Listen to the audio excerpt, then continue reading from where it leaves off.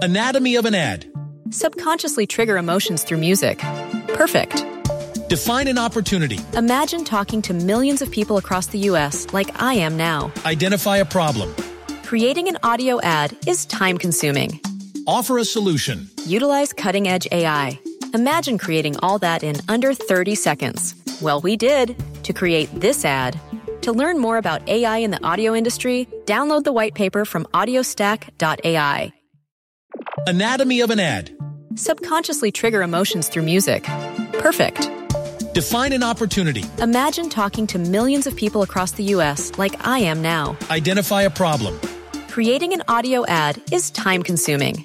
Offer a solution. Utilize cutting-edge AI. Imagine creating all that in under 30 seconds. Well, we did to create this ad. To learn more about AI in the audio industry, download the white paper from audiostack.ai.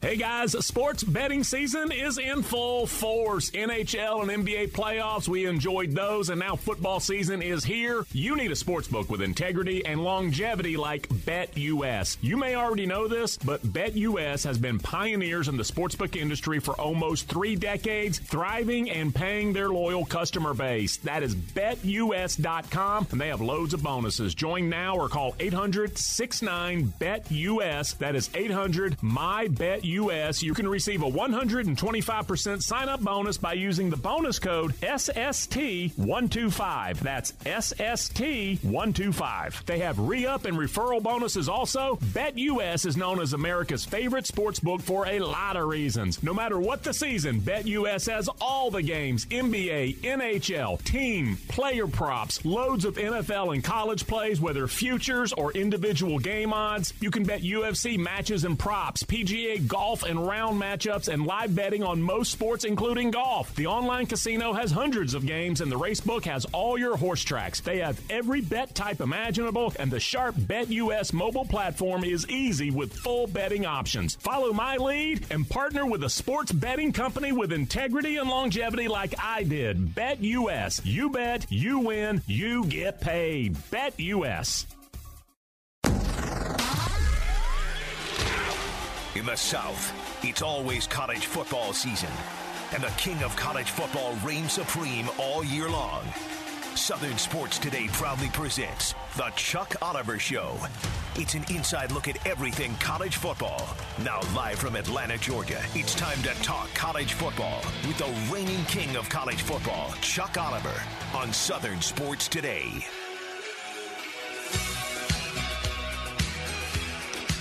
There's a scenario brewing in Athens that will shock the Georgia fan base and horrify every other college fan. And I think it happens. It is the Chuck Oliver Show on a Friday. And Kirby Smart was talking quarterback yesterday. And he was, now I will give Kirby credit for either good, bad, dead, or buried, whatever the result has been. Kirby is not one to stand behind the microphone and just throw out bullspit. He's just not. I grew up, I was a little bitty Chuck, in an era where Vince Dooley and Lou Holtz and folks, it was basically every coach. No matter who the opponent was, man, their long snapper, maybe the best in America, not just the conference. Coach, do you know what conference Akron is in? No, but he might be the best in whatever, not even just that conference. What is it again? That was what I grew up. Kirby Smart tells the truth. He's been pretty transparent. Hadn't always been warm and fuzzy, but I don't think warm and fuzzy is really his goal. In fact, I don't believe warm nor fuzzy shows up anywhere on his list of priorities for the day. I don't think. So Kirby's talking quarterbacks. And this is the same coach who, when he first got the job, Coach, what's your first order of business? Quote, we got too many little guys. We got too many little guys. I think he was talking about, and I don't want to get this wrong. I don't want to punch a young man. Julian Rochester one time. Was it Rochester or Ledbetter? He said, well, yeah, when he's in good shape, he can move. I believe it was Rochester. I just said the kid's name. Coach, what do you think about Julian Rochester? Well, when he's well-conditioned, which is not now, what? And if I'm not mistaken, I think he said the same thing about Jordan Davis as well at the beginning. So Kirby is kind of what you see, what you get. And which I respect. There is something that I've heard this put this way towards Kirby, not by me, and it is a measure of respect. Now, I've heard it applied to plenty of people in the past, but someone in Athens who's around him a fair amount, it's like, we kind of respect Kirby because he's an a-hole to everybody. You get it. At least you know where you stand. Well, Kirby's talking quarterbacks and how both are important, and both JT Daniels and Stetson Bennett will play roles in Georgia's success to whatever degree it unfolds throughout the rest of this calendar year into what I believe the first 2 weeks of January. But Kirby said, I think both quarterbacks will help us down the road now that JT is healthy, or if JT is healthy. And you're going to see both of them in Jacksonville, I believe. And I don't think it will change the outcome one whit. I believe it will be a nice way for JT Daniels to get some on-field action once again, because it's been a minute. So that's Kirby. And so when Kirby said it yesterday, I was like, okay, I believe him. We'll see how this unfolds. The scenario that is brewing in Athens that's going to shock every Georgia fan, though, and just horrify me, you, and everybody else. Raise your hand if you're not a Georgia fan. All right, hands raised. It's going to horrify all of us. Georgia wins a national championship this season, and JT Daniels returns next year. This is not striking me. I don't know. Maybe November changes my mind. This is not striking me as the way a strong-armed young man from Southern California as a 5-star quarterback recruit eventually limps his way into the NFL draft. It doesn't appear to me that that's the best way for it to happen. Hey, so this is the NFL Combine interviews, and we want to know, JT, how'd you lose your job to that 5'11 kid? Yeah, well, see, what happened was win a national championship, which I've already told you. I'm at the window, and I'm handing over my Hyundai. I'm betting Georgia. I will. If you gave me Georgia versus the field, I get Georgia or everybody else. I'm taking Georgia. And I never pass on the field. Tiger Woods at his height. Do you know what one of the betting options was? Tiger in this tournament or the other 91 golfers? Yeah, whatever, 90-something golfers. I always took the field, just numbers. This time, I'm taking Georgia. So if that first part comes true, and JT Daniels looking around, what's your draft eval? Probably day 3. I need to play one more year. There's a chance Stetson Bennett could come back as well, but scenario, yeah, win a natty this year, and the 5-star stud transfer comes back for 2022. Shock the Georgia fan base. Everybody else looking around going, please don't say that too loud, Chuck. I don't want that to happen. Those are the two reactions. JT Daniels returning in 2022 off of a national championship.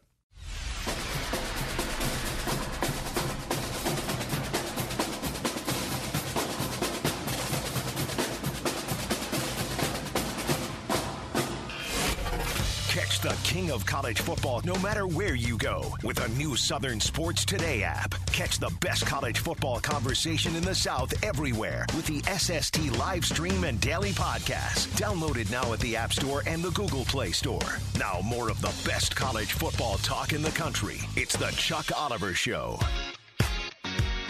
There's a word that we have all heard attached to college football probably 1,000 times in our lives. We probably even said it. Pageantry. Oh, the pageantry of the game. Have you ever actually identified what that word means? Like, have you verbalized it? Pageantry? It's just all the extra stuff that you don't have to have, but it makes it kind of cool sometimes. That's pageantry. And a lot of that is tradition. And I will tell you, I love me some tradition. especially college football tradition. The dollar bill does not always have time to accommodate tradition. So you see traditions associated with a college football that, again, the dollar bill is overwhelmed. Have you seen there are schools now that have the automatic goalpost? Can't rush the field and tear down the goalpost anymore. You push a button, and it's the goalposts come down flat on the field. There's nothing to rip up and steal. So third Saturday in October used to mean something. It doesn't anymore, not really. TV and divisions and all that took care of it. But it still is the name of the rivalry with Tennessee and Alabama. And, again, one of the most tradition-filled rivalries in the SEC. I want to welcome on now a guy who covers Alabama every single day all year long and has for about 2 decades. From BamaOnline.com, it is Travis Reier. Travis, amigo, how are you? I'm great, Chuck. How are you? Oh, I'm doing pretty good. You and I are of a certain enough age that we remember when it really was third Saturday in October. And there's so much to me that there is value in tradition and preserving, and so we can still call it that, even though it's not actually that. This year it's on the fourth Saturday, but that tradition, it matters, doesn't it?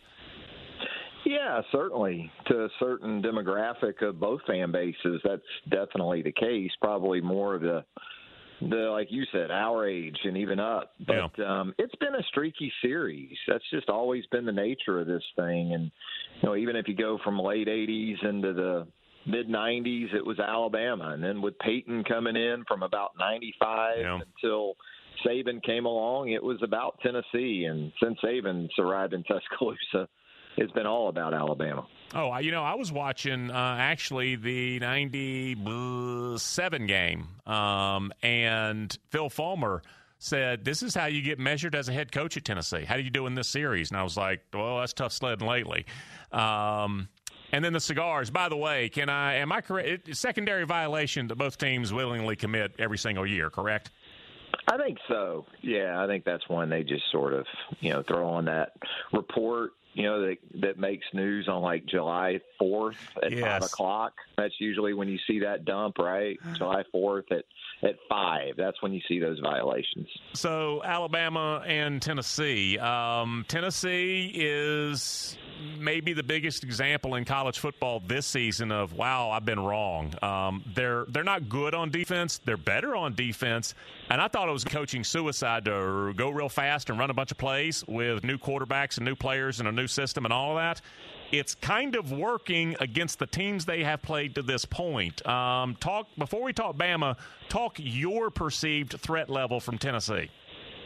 I think it's health-driven in this game, and when you look on the offensive side of the ball, a healthy Hendon Hooker has been very good in this offense, especially in SEC plays. Been a major upgrade over Joe Milton. Tyon Evans, the leading rusher for Tennessee, has been battling injuries throughout the year, but he's averaging nearly 7 yards per carry. And then, Cade Mays going down early against Ole Miss at the right tackle position last Saturday night. It's really hard for me to call just how competitive this game will be tomorrow night based on not knowing exactly the availability of those three guys specifically. But I agree with you on the defensive side. I think they've been better. There's no doubt about that. And it's kind of ironic that at the inside linebacker position, James Banks, probably a guy we're not talking about enough for the way he's played so far this season. All right, well, let's talk about the Alabama offense and particularly the front there. And I'll say the name, Chris Owens. There are some folks who, out of respect, say, their line, maybe one or two of the guys having a tough season. It's Chris Owens over on the right side. What is the idea about him and his spot in the lineup and how he has performed to this point? He's had a couple of tough moments. He has. Certainly the A&M game, Michael Clemens, defensive end for A&M, had some highlight reel stuff in that matchup. But, in fairness to Chris, I think the expectation was that he was going to be the center, where he is a much better fit, I would say. But to get their best 5 guys on the field together, that meant Darian Dalcourt needing to play there on the ball. And, Chris has experience certainly at some other spots on the offensive line. He's played across that front, but right tackle is where they had the biggest need. I know some folks thought that maybe a couple of the 5-stars that came in early, Brockermeyer, Latham, might take over that spot, a la Cam Robinson or Jonah Williams from the past, but it just didn't happen. So Chris has been asked to play a position that probably not his best, doesn't suit him best, and the results have been somewhat predictable.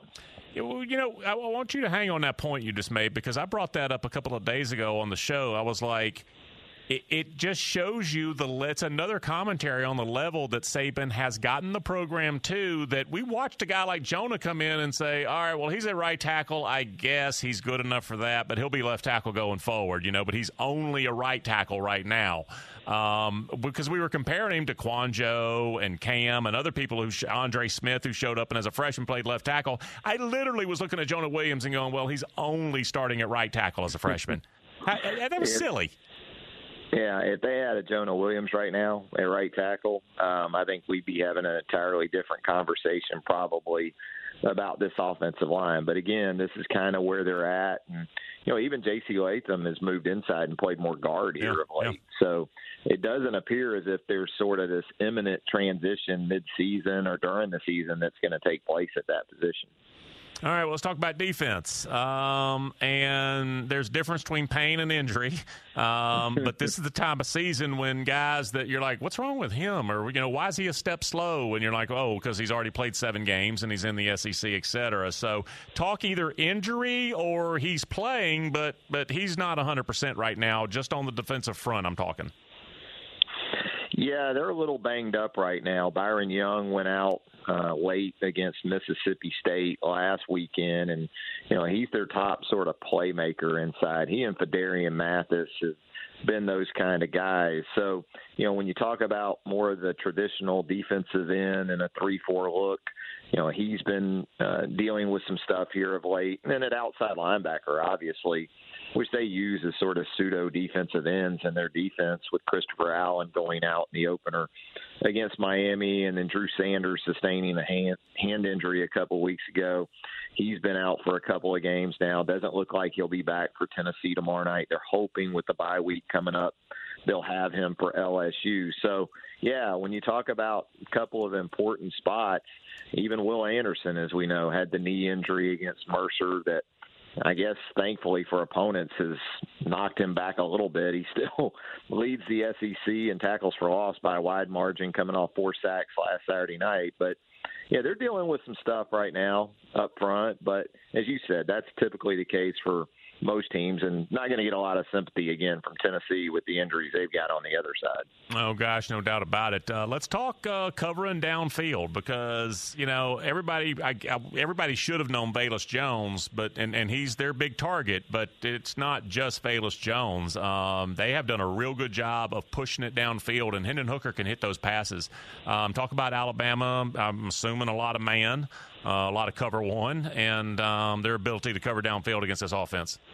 Yeah, they like to get you spread out and then, still work between the hashes with the run game. So seems like Tennessee gets you in kind of this 6-man box, and then they take some shots on the other end of that with the passing game. And Hooker's been really good, completing 68% of his passes in SEC play, 9 touchdowns, 0 interceptions. He's averaging right around 10 yards per attempt in SEC play. So, again, you just can't underscore enough, can't talk about enough the need for him to be able to go tomorrow night. But, I think Alabama got some much-needed production from Josh Jobe, Jordan Battle against State last Saturday night.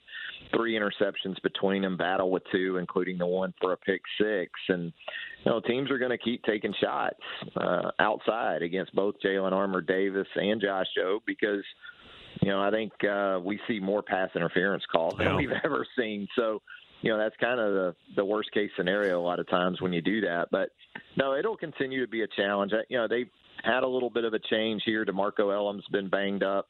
So Daniel Wright, a veteran, was in the lineup at safety opposite Jordan Battle last week. It'll be interesting to see if that continues to be the case tomorrow night. Yeah, and I'll tell you what, man, they got after Will Rogers last Saturday night. Treated that kid like a piñata. That was impressive pressure from the get-go. Travis, appreciate you as always, brother. Thank you so much. Thanks, Chuck. All right, Travis. Get him on Twitter at Travis Reier, and also BamaOnline.com, part of that 24/7 Sports Network of sites. They got all after Will Rogers last Saturday, and I don't know what the injury – Will Rogers, his shoulder ain't right. I can promise you today, as I speak, his right shoulder – it's still black and blue, and you know the worst bruises when they're that green color? Like he's got that greenish-brown thing going as well. So that was the pass rush, and they just need to replicate that going forward. Another great weekend of pro and college action, and let's get a look at the odds. Brought to you by BetUS. Hi, I'm Dan Matthews. Let's take a look at those lines. How about we start with LSU at Ole Miss, 3:30 kick, just outside the Grove. Rebels favored by 9. They are minus 350 money line. Tigers are plus 290. Over-under is 76. Clemson at Pitt. Panthers are the home favorite at minus 3. Pitt is minus 155 on the money line. Clemson is plus 135. Over-under 48. Alabama hosting Tennessee. Crimson Tide favored by 25. Over-under is 67. Ohio State is at Indiana. Buckeyes, a 21-point favorite. Over-under is 60 and a hook. USC and Notre Dame for a night game in South Bend. Irish favored by 6.5. They are minus 260 money line. Trojans plus 220. Over-under is 57.5. Let's head to the pros. The Bears are at the Buccaneers. Tampa Bay, 13-point favorite. They are minus 750 money line. Chicago plus 550. Over-under 47. Monday night, Saints at the Seahawks. New Orleans, a rare road favorite. 4.5 for this one. They are minus 220 money line. Seattle plus 180. Over-under is 42.5. How would you like to earn some money just by signing up for BetUS? Enter a couple of promo codes. How about SST125? With this promo code, BetUS is giving you 125% on a sign-up bonus. For example, your first deposit, $100, you're getting an extra $125 in your pocket. You're using cryptocurrency? No problem. Enter the promo code SST220. When you do this, you get a 200% sign-up bonus on crypto deposits. So if that first one is $100, you're getting an extra $200. That's a look at some of the odds from the weekend coming up in football, brought to you by BetUS, America's favorite sportsbook for over 25 years.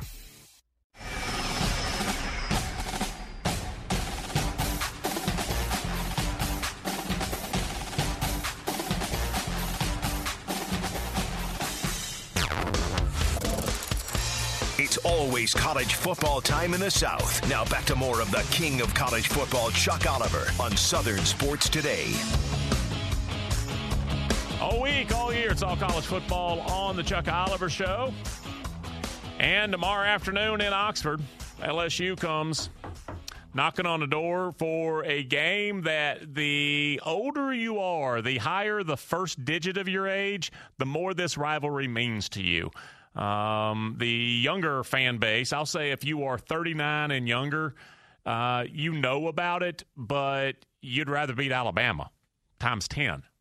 But Ole Miss and LSU, it goes way back, like to Halloween and stuff and decades ago. I want to welcome on right now a good friend of mine. He is Afternoon Drive in Baton Rouge and all through the state, actually. It is Matt Moscona. How you doing, brother? Chuck, I'm great, man. Thanks for the invite. Yeah, how old are you? Can we talk about it? Is that a HIPAA thing? Are you shy about that? I'm 39. You nailed it. Boom. Okay. And am I recalling, like, your father's LSU fan? I've heard you tell me so many times about watching an LSU game with your dad. Is that right? Oh, yeah, for sure. Okay. So you grew up with an understanding of LSU and Ole Miss. So the way that I would say it is LSU, Ole Miss, huge deal for my grandfather. For my dad, it would be Alabama from the 70s trying to beat the Bear. And you and I have talked about this. For me, I'm in that sweet spot where LSU and Auburn was huge in the 90s and 2000s, so that's really my thing. Well, for Ed Ogeron, Ole Miss is huge because it's tomorrow, and it is not to save his job. There is no Tommy Bowden scenario here where, like, 3 times at Clemson, he was like, ooh, I get to be the coach. I beat South Carolina.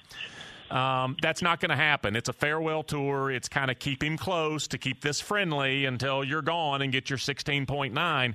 But Ed is super motivated. He doesn't want to go out looking like a clown. I mean, that has to be it.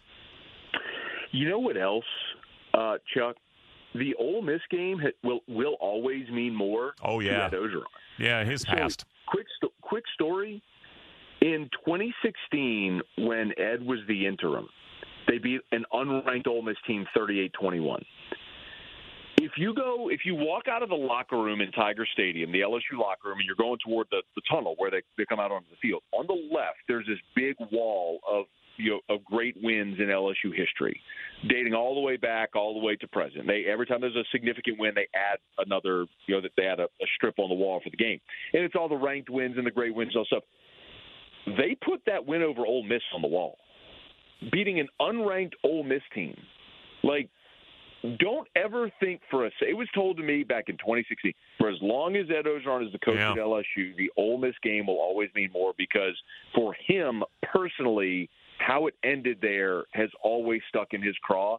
So, yeah, this one will mean, especially as the last time he'll go there as the LSU coach going to Oxford. Yes, this will mean a lot to Ed Orgeron for many reasons. Okay, could I ask you, and this is just, you sitting back and rubbing your chin and thinking, I'm from Louisiana. I probably have an opinion about this.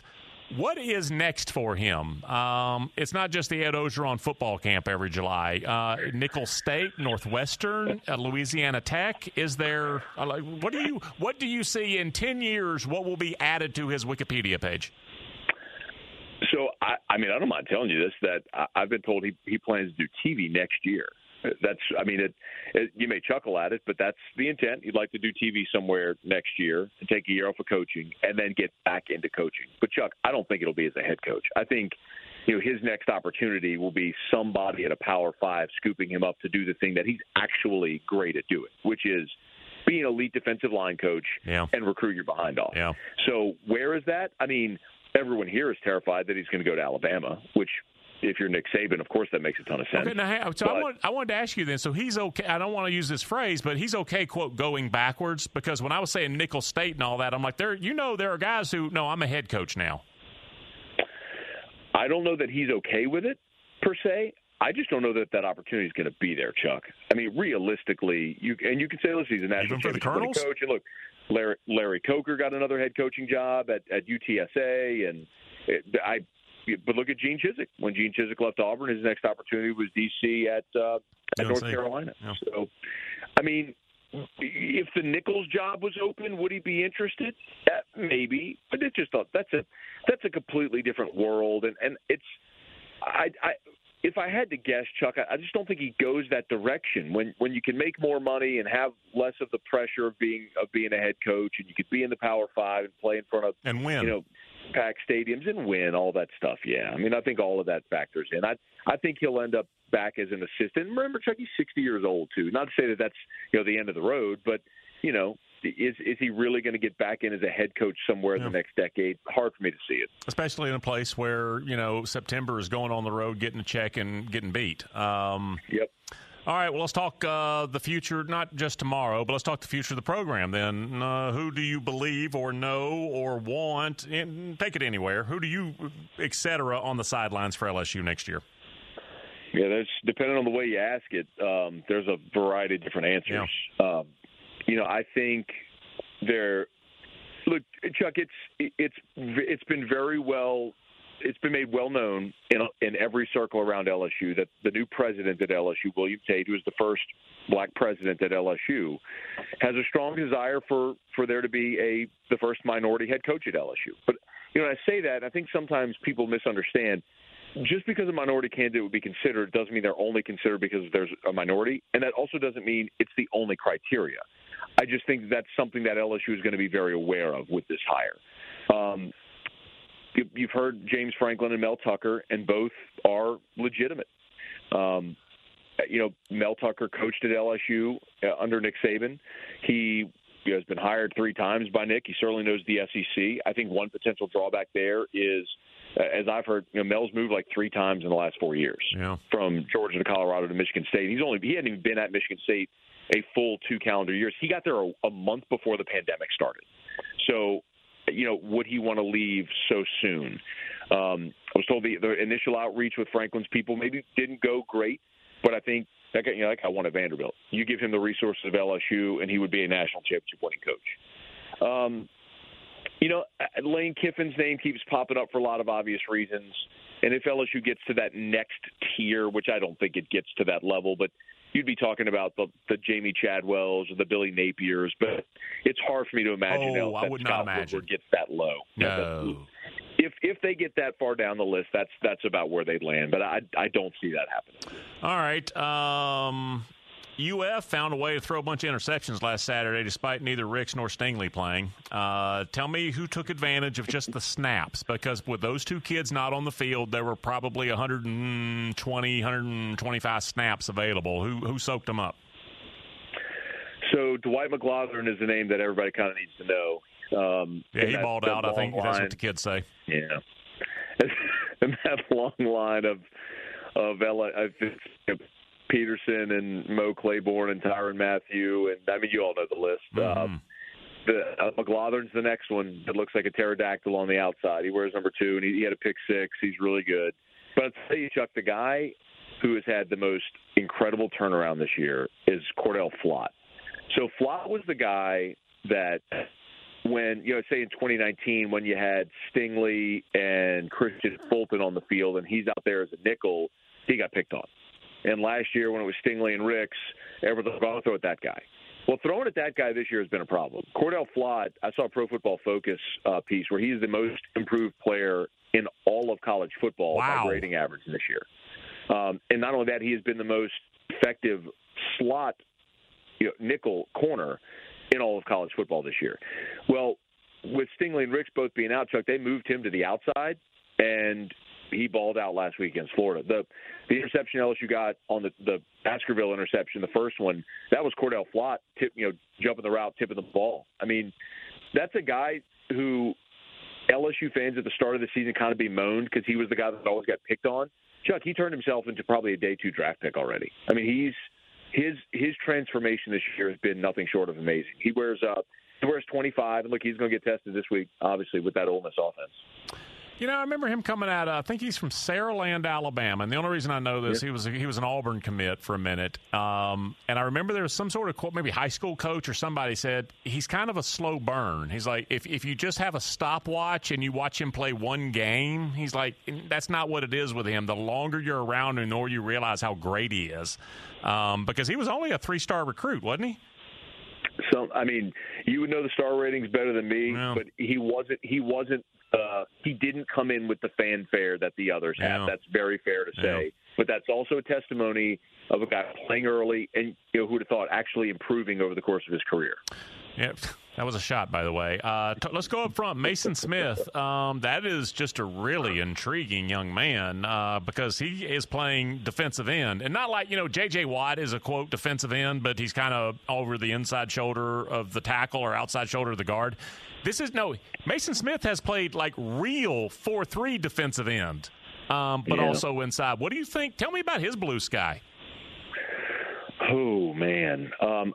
When he was a sophomore at Terrebonne High School, a good friend of mine, Mike Detillier, is a longtime NFL scout from that area, said he is the best big man I have ever seen in 30 years come out of the Bayou region in Louisiana. Evans. Mike told me this, Chuck, when he was a sophomore. Like, there's a reason he was 5-star number 1 player, and it's a little unfortunate this year that he's gotten kicked inside and out just because of injuries. They plan to play him inside. Then Andre Anthony and Ali Gay both got hurt. So they moved him out. Well, then they lost Joseph Evans on the inside, and so they moved back to the inside. So he hasn't stuck at one spot. But the fact that he can play both is incredible. I mean, he's that guy, man. I mean, he's the guy that's, when it's his time, he'll be a top half of round 1 guy in the NFL. And if he stays healthy, he'll play for 10 years and, make a whole bunch of money. But he's a guy that when you go into the lab and, build the defensive lineman, that's how they look, man. And it's scary to think of him just as a freshman right now. I mean, you could legitimately look, you brought up J.J. Watt. I think of guys like Derek Brown at Auburn. I think of guys like that, just dudes who on the interior in the SEC, there's a lot of college offensive linemen that just are not going to be able to handle that. Last thing, and it's maybe God's own private mystery, but I had a buddy of mine, LSU grad, and he told me about he was at a sort of game-ish, watching party-ish with some LSU other grads. Okay. And he said that we're sitting around griping about this position group or that on defense. All of a sudden, everybody's quiet. He says one guy looks around and is like, anybody seen that Mike Jones guy from Clemson? This was supposed to be a really, really impactful transfer. What's his role right now? It's non-existent. So the quick backstory is, he was in that Isaiah Simmons role at Clemson, kind of that overhang linebacker. Oh. And he wanted to play Mike. He wanted to play on the inside. Because, if you want to be a three-down linebacker in the NFL and make all the money, you got to play that position. And Clemson wasn't going to give him the opportunity. And LSU said they would. So he came down here. And what we've seen, Chuck, is Damone Clark and Micah Baskerville threw him out the boat. Damone Clark is the leading tackler in all of college football right now. He's fabulous. Did I talk to you about him yet? I started watching him real close in the Auburn game. He runs he's like a soccer player. He runs the entire dang game. Every time you see 18, he's flying to the ball somewhere. I could not be more impressed with him. And Chuck, the oddity is like Mike Jones came here because last year Damone Clark was a fish out of water. He's always been able to run sideline to sideline. So in like the game against Mississippi State this year, perfect for him. Hey, run real fast to the ball out in the flat and make the big hit. Perfect. But when you need him to be the guy to shed an offensive lineman and stuff a running back in the hole, that's never been his game. Just didn't have the instinct for it. He like Cordell Flott, has made a tremendous improvement this year. Chuck, he's leading the country in tackles. He's a monster. He's so good, man. He's made himself a lot of money this year, but that's what's happened with Mike Jones is the other two guys just beat him out, and we're just like, we're not giving up our spot, and that's so Mike Jones he's just watched a lot this year. Yeah, that is a mystery, ain't no doubt about it. What do you think happens? What's your bottom line? Oh, all summer I picked Ole Miss in this game, and a lot of LSU fans didn't like it. Chuck, last week was so fun to watch LSU get that win, but they still allowed 500 yards and 42 points despite Florida turning it over 4 times. If Florida had protected the football, they'd have scored 70. So I don't know how LSU slows down the Ole Miss offense, and I don't think they can score with Ole Miss. They're just not built to do that. So you'll probably see a lot of yards and a lot of points, but I do think Ole Miss wins the game. All right, friend. I appreciate you making time today. Enjoy your weekend. All right, Chuck. Do the same, man. All right, Matt Moscona from 104.5 and points all directions out of there throughout Louisiana and on television. So good for Matt Moscona, my good friend. I appreciate him coming on. All right, we break. Wrap up hour 1 next.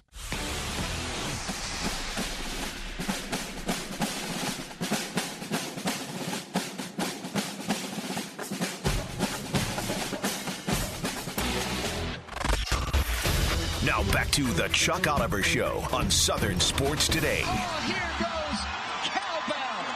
Tyler Levine. Clear eyes, full hearts, can't lose. Everything but your neck roll. 44-yard touchdown. Sack of hammers on Tulane's collective head last night. 55-26. There's the final. Tanner Mordecai, he had 3 touchdowns. That was one of them. Tanner Mordecai, the former, I think he was a high 4-star at Oklahoma. Stud. And they took care of the Green Wave last night. SMU entering this week, which is we have one more week of rankings that don't matter. But entering this week of rankings that don't matter, SMU is 21st in America. They are now 7-0. They are 3-0 in their conference, which doesn't really matter for much. Because you know what the AAC is? I had a buddy of mine that does color analysis for the Georgia State Panthers. And they're in the Atlantic Sun Basketball Conference, I believe. I think. They're in Sunbelt. That's Chuck, silly. Sunbelt. And He told me a couple of years back, Georgia State had a really good regular season, and they were like 24-3 or something. And they lost in the tournament in New Orleans. And whoever it was that beat them, might have been Louisiana Lafayette maybe, whoever it was, they get the bid. And I was like, man, that's tough. He finished with like 25 wins. He's like, we're a one-bid league. He says, that's it. He says, you can go 27-0 in the regular season. If you don't win the tournament, you're not going to the NCAA dance. He says, just as how it is. The AAC is hoping to be a one-bid conference. There are no ideas about, hey, if undefeated Cincinnati and undefeated SMU, that'll make for good TV. What did SMU in Memphis? They got national TV in the Liberty Bowl. See, that's the kind of thing that you need. And it was. I think it was Herb Street and Fowler and like the big crew. Wasn't a regional thing.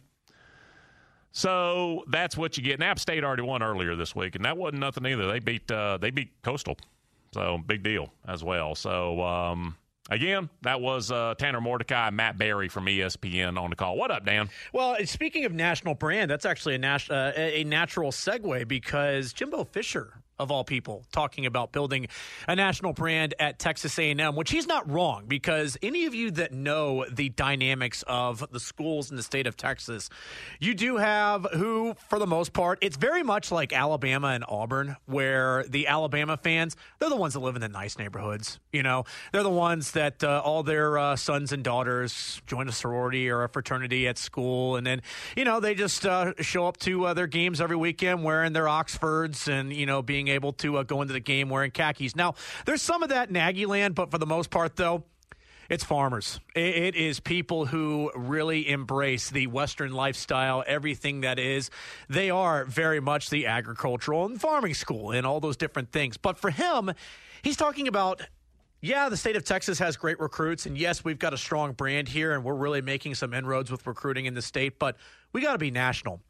That reminds me of when I first got here to Georgia, and I went to Georgia's facility, and this is when Mark Richt was there, mind you. I just happened to pick up a roster, and I just looked at it, and I said, where are all these guys from? I want to see, is there anybody from anywhere else around the country? And he did do some national recruiting, but for the most part, the roster was GA, maybe some South Carolina, a couple of Floridas in there, a Tennessee or so. It was Who Southern, knows? And then you would dot it with like a Matt Stafford or a Very Sean. much. That was it. You dot it. That is, you took the words right out of my mouth. You would dot it. But then Kirby got here and started playing, say, at Notre Dame. You got national TV audience. Kids out there saying, that school in red and black, they look pretty cool. I like that. And then that season, they went out to the Rose Bowl and played against Oklahoma in the Rose Bowl. And there were kids out in California who said, yeah, hey, that school in Georgia, they look pretty cool. I think I might want to be a part of that. That's what Jimbo Fisher is going to need. He's going to need games like that. He's going to need opportunities, and he's going to need more of Saturday night 2 weeks ago to be able to reach that point. Because for the most part right now, I'm sure if you walk around and say the Los Angeles area and someone's wearing a Texas A&M football shirt, you're going to have a few people that say, you play in the SEC. But if you are at a school that has a high profile and you walk around and have that shirt, people are going to be like, ooh, man, that's cool. I got to talk to that person because I want to know more about that school. There's a pretty good chance if you were wearing a maroon T-shirt with a white block T &M walking down Santa Monica Boulevard, people would ask you what that was. They would want to know, was that a club? Is that T&M? Where am I going to go? What is that, a new high? No. It's a school out in Texas. They wouldn't even know, I promise you. But getting recognition for the G logo, yeah, Texas A&M's not there. Georgia may be. Alabama certainly is. The Tiger Paw, it has kind of grown roots out there. It's so funny because schools put and companies and all sorts of corporations put such value on brand recognition. And you see a coach like Kirby show up at a place like Georgia and decide that's exactly what it's going to be. They played in Colorado. They played in Arizona State when Mark Richt was there. There was never anything big about it, and it was never anything permanent. With Kirby, it looks like it is. Anatomy of an ad. Subconsciously trigger emotions through music. Perfect. Define an opportunity. Imagine talking to millions of people across the U.S. like I am now. Identify a problem. Creating an audio ad is time-consuming. Offer a solution. Utilize cutting-edge AI. Imagine creating all that in under 30 seconds. Well, we did to create this ad. To learn more about AI in the audio industry, download the white paper from audiostack.ai. Anatomy of an ad. Subconsciously trigger emotions through music. Perfect. Define an opportunity. Imagine talking to millions of people across the U.S. like I am now. Identify a problem. Creating an audio ad is time-consuming. Offer a solution. Utilize cutting-edge AI. Imagine creating all that in under 30 seconds. Well, we did to create this ad. To learn more about AI in the audio industry, download the white paper from audiostack.ai.